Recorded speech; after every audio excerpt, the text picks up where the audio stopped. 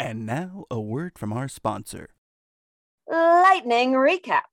In 50 terrifying real ghost stories, author Eve S. Evans gives us 50 ghost stories that are terrifyingly real. Do you like ghost stories? Are true tales of terror your thing? Then you should read the wonderful books of author Eve S. Evans. I just read 50 terrifying real ghost stories, and let me tell you, it is a chilling collection of stories, all taken from real-life paranormal encounters. You can find Eve S. Evans' work on Amazon, and you really should, because these are some of the finest true ghost stories you'll ever hear. The little girl with no friends reads contentedly enough at her small wooden desk during recess. We pronounced it recess. She sits by the corner of the softboard, likes to tenderly peel the crepe paper sheets that Mrs. Lobo has taped to its expanse away from their moorings. From her school bag, she pulls out Enid Blyton, Roald Dahl.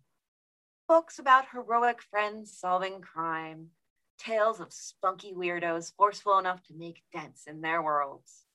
In second grade, you read for the same reason you eat candy bars, not to see yourself reflected at you as if from mirrors, and in this case, that's just as well. The little girl does not fall into either category. Lightning Recap. In Rubber Dust by Sarah Thankum Matthews, a little girl's first friendship shapes her future. You've got a little time. We've got a little podcast. It's Short Story Short Podcast. I myself am here, and also here is... I. Perfect. And, hey, Christy. Yes? If I decided to put my eye tracks on a short story over the past week, what short story would that be? Your eyes would have tracked Rubber Dust by Sarah Thankum Matthews, published in Kenyon Review. Yes, highbrow Kenyon Review, I should say. Highbrow. Yes. Quite. None of this middle brow like we've been doing. This is another charming young person comes of discovering friendship story. And part of that, I think, is a wonderful expression of how kids like me, and probably you, Probably. how we dealt with the world when we were kids. And if this were anywhere other than Kenyon Review, I would say it was fan service. But I do have to say, that kind of story can be very cloying is a strong word, but it has its sort of expectation of emotional resonance. But here, 100%, Sarah Matthews creates an incredibly smart, powerful world that she lives in that is so different.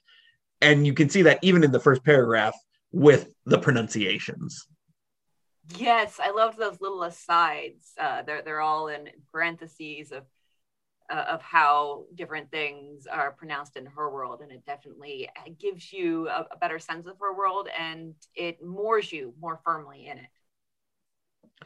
Yeah, and I love because I was trying to think, well, as I was reading it, like, what are these? What language is this? And then, when you get to the Namanuj and then the Hindi script, I said, oh, it's an Indian story, which is very, very fascinating because I don't know, have we read anything that explored Indian culture at all? Not that I can recall. No. Now that we've been doing this for a year, they're all running together. Yeah, they really are. It happens. Yes. The most interesting character in here. She's great. but I adore the little boy Anuj. Yeah, I agree with you. And there's a heartbreak here too, between Anuj and our main character, and what happens to Anuj and everything. But I do like him, but I also, there is some conflict there, some internal conflict for me as a reader at what Anuj and our protagonist are doing to the other little boy. Yeah. Curran is the interesting target there, I think, is the best way to look at it.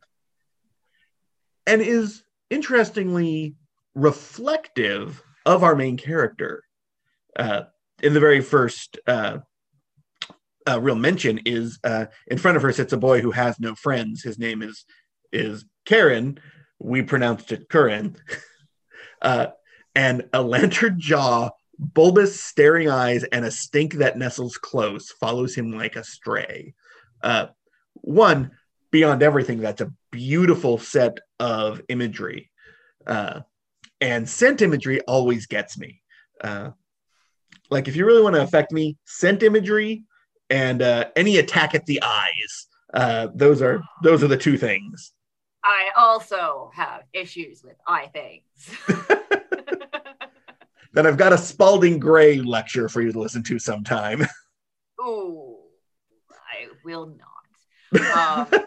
Yeah, it's definitely, there's a bullying aspect to what's going on, but they're young enough that you can sort of forgive them for getting caught up in this action that they're performing against Curran. And it's hard to forgive them, because there definitely is that sense of, this kid doesn't deserve it. And we've all been this kid, especially, those of us who, grew up probably like the protagonist, in that sense of sort of solitude, and, having friendships that swung in and out, and that tumultuousness of your friendship circle during those formative years. But there is that sense of, it's very heady, that sense of togetherness, almost that people get when they're teaming up against one person, and it can become poisonous. I very much appreciate the way that we are given a character that we are supposed to love because they represent so many of us. And I kind of think it's being thrown back in our face that we are all those. I think you're right about that. Yeah. Also, Rubber Dust, very, very misleading title for those of us Americans.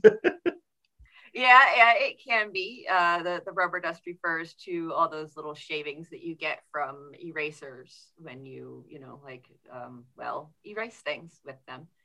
And yeah, what they do is they torture poor Curran with the rubber dust. And it's a small thing, but those small things can add up. But yeah, I definitely, when I first found the story, I was like, I don't know what the story is about. I'm not getting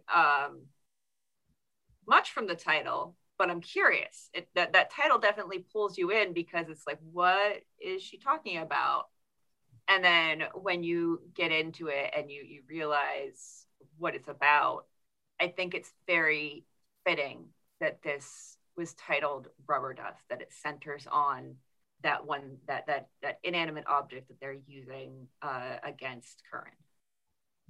Absolutely. And I think it is the impetus for what I think a lot of this story is trying to say is, you will at some point be a jackass.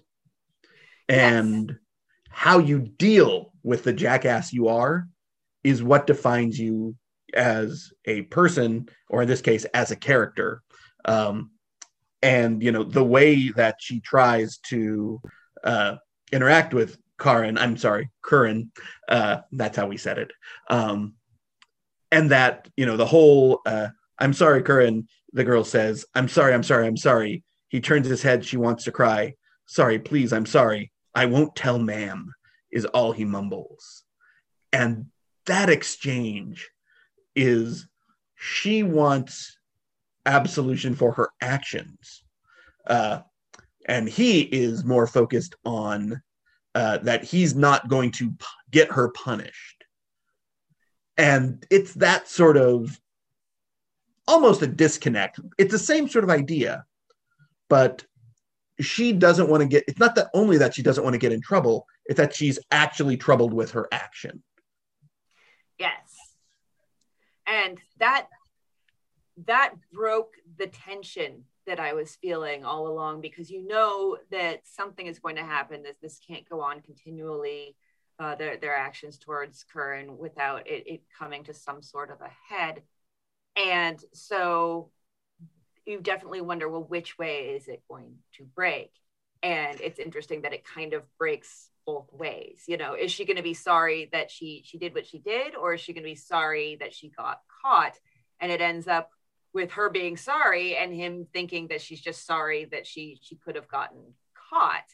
And that also, I think, speaks to just that one line, I won't tell ma'am, is all he mumbles. That tells you so much about Curran. That this kid is kind of cynical as far as believing whether people are actually truly apologetic. He doesn't see or believe in any sort of apology from her, and that probably tells you something about his, the rest of his existence. Yeah, I think, and I love that when she goes back home, she says to her father, can you beat me, please? She asks her father, but he just changed the TV channel to the India-Pakistan match and then to American news. She locks herself in the cupboard and pinches her legs all over. That idea of self-flagellation almost, of atonement through physical penance, is all over the history of literature. But here, it's so simple. It's almost writ small. And it's partly because these are characters whose experience of the world is so nested that she believes that is part of making amends. It's cleansing herself. And in this case, it's for herself.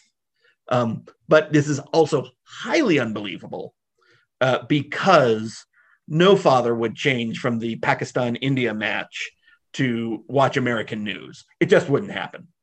Well, if the Pakistan-India match ended, that would probably maybe be the impetus to then, okay, well, the match is over, time for the news. That's my thought. But I wanted to touch on the father a little bit, because there was a moment I really enjoyed with him when she gets sent home with a note, did not behave today, slapped fellow pupil badly.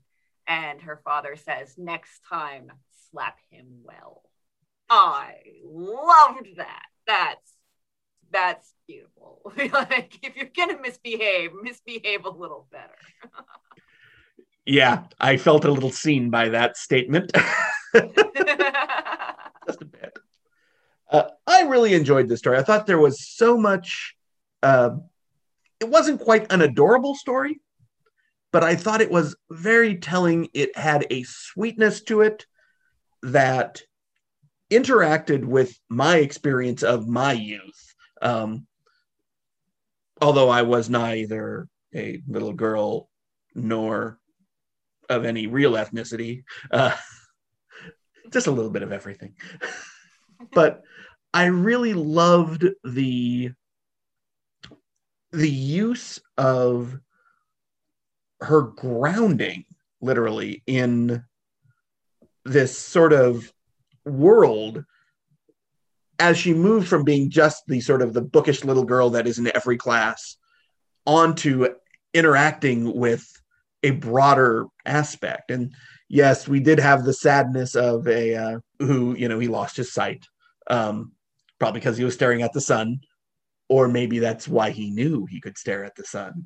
Yeah, that's maybe that was my read on it, was he could tolerate it because he was losing his sight. Like, she has to shield her eyes, And for him, it's fine because he can't see very well anyhow. So it's, you know, or something is occluding his vision to the extent that it doesn't bother him, even though it's probably still going to damage his eyes.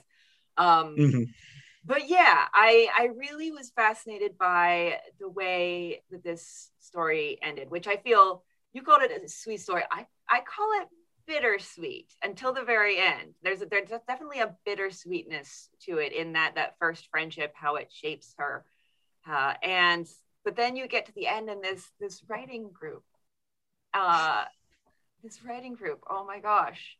and the thing is that we get this switch in narrative perspective from third person, the little girl, to all of a sudden we're plunged into first person, and it's towards the very end of the story. So this is something that is hard to pull off well. You know, that's breaking a rule, and you have to be able to do that well in order to pull it off. And she does pull it off.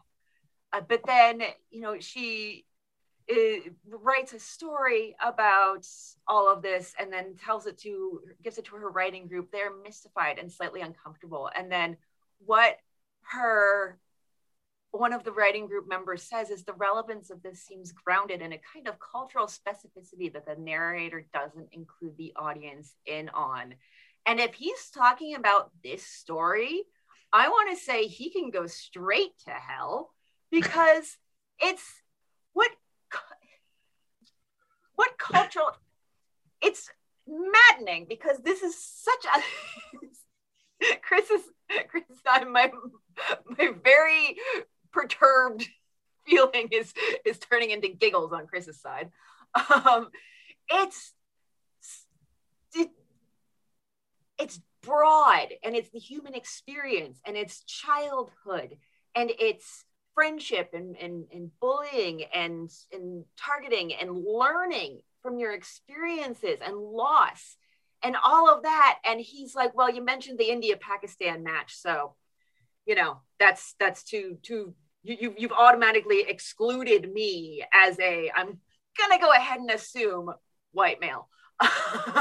So that I can honestly see that happening in real life. I don't know if it did or if that's just part of the story, but I can see it happening in real life. And it just the fact that I'm like, yeah, I can see that being said, infuriates me. I'm going to make a meme, which is your face during that says underneath it, screams in writer group experience. Yes. I think that's honestly what it is. And yes, that is absolutely true. And if they were using the Iowa method of critique, that is a rough go. And I understand why you're not allowed to do anything but ask questions at the end, why you're not allowed to speak during the whole thing. But oh my gosh, is that a really difficult thing for a human being to undergo? And I'm glad I'm not doing that right now. So yeah, like I can just see that turning somebody really defensive and wanting to be like, what are you talking about cultural specificity? Like, this is human. This is something I think we can all relate to. And I think that the very fact that he invalidates that this member of the writing group is what pisses me right off. Yes, I might have been that guy once or twice. I'm not going to lie. Oh no! You saw more of yourself than you wanted to. Every professor at Emerson was a Iowa grad of some sort, so that what all of our writing classes were, and yeah, and I think actually, honestly, I really believe it is the methodology that makes so many of us such terrible people. So bad. Just yeah, you get free reign to bash somebody, and they're not allowed to speak up in their own defense, which I understand the reasoning. It just sucks. And so you can just say whatever you want, carte blanche almost, and without really any repercussions, because the other person just has to sit there meekly and quietly and fuming or crying or whatever is happening in their head. We never had anyone cry. We did have one person. They hadn't read yet, but they were tearing into everyone. I was not participating in this one. I was just watching the Fallout, and literally took the stack of papers for the class, threw it, and walked out and never came back. Oh my gosh. Yeah, see, I didn't necessarily cry in the moment. It wasn't until afterwards. This was my first experience with the Iowa model of critique. And I was talking to my professor, and he's like, "You okay? You kind of took a pretty severe beating in there." And this was a man who could give lashings of critique and did not hesitate. So for him to say that, I started getting a little teary-eyed, because I was like, oh, it wasn't just me. It wasn't just me being oversensitive and having thin skin about my writing. No, that actually was kind of freaking brutal. But looking back on that particular story, well deserved. You came by it honest. I really, really did. Although one more thing I do want to say, you can get some delightful little moments from those, because this was grad school, one of my cohort, she was discussing another writer's story that was like set during the gold rush in California. And her compliment for it was that it was just racist enough. Oh, yeah. Well, got anything else on this one? No, I think that's all. I need to go and still reel from the bruises I'm remembering. I think, again, well-deserved bruises. PTSD, bless it. All right. Hey, Christy. Hey, what? I got a little extra time. What should I read next week?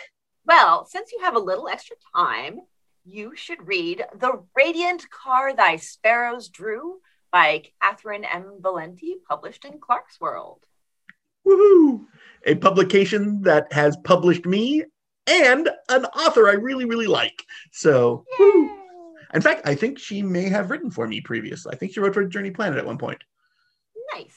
Yes, she's sweet. All right. In that case, let it be known that this has been Short Story. Short podcast.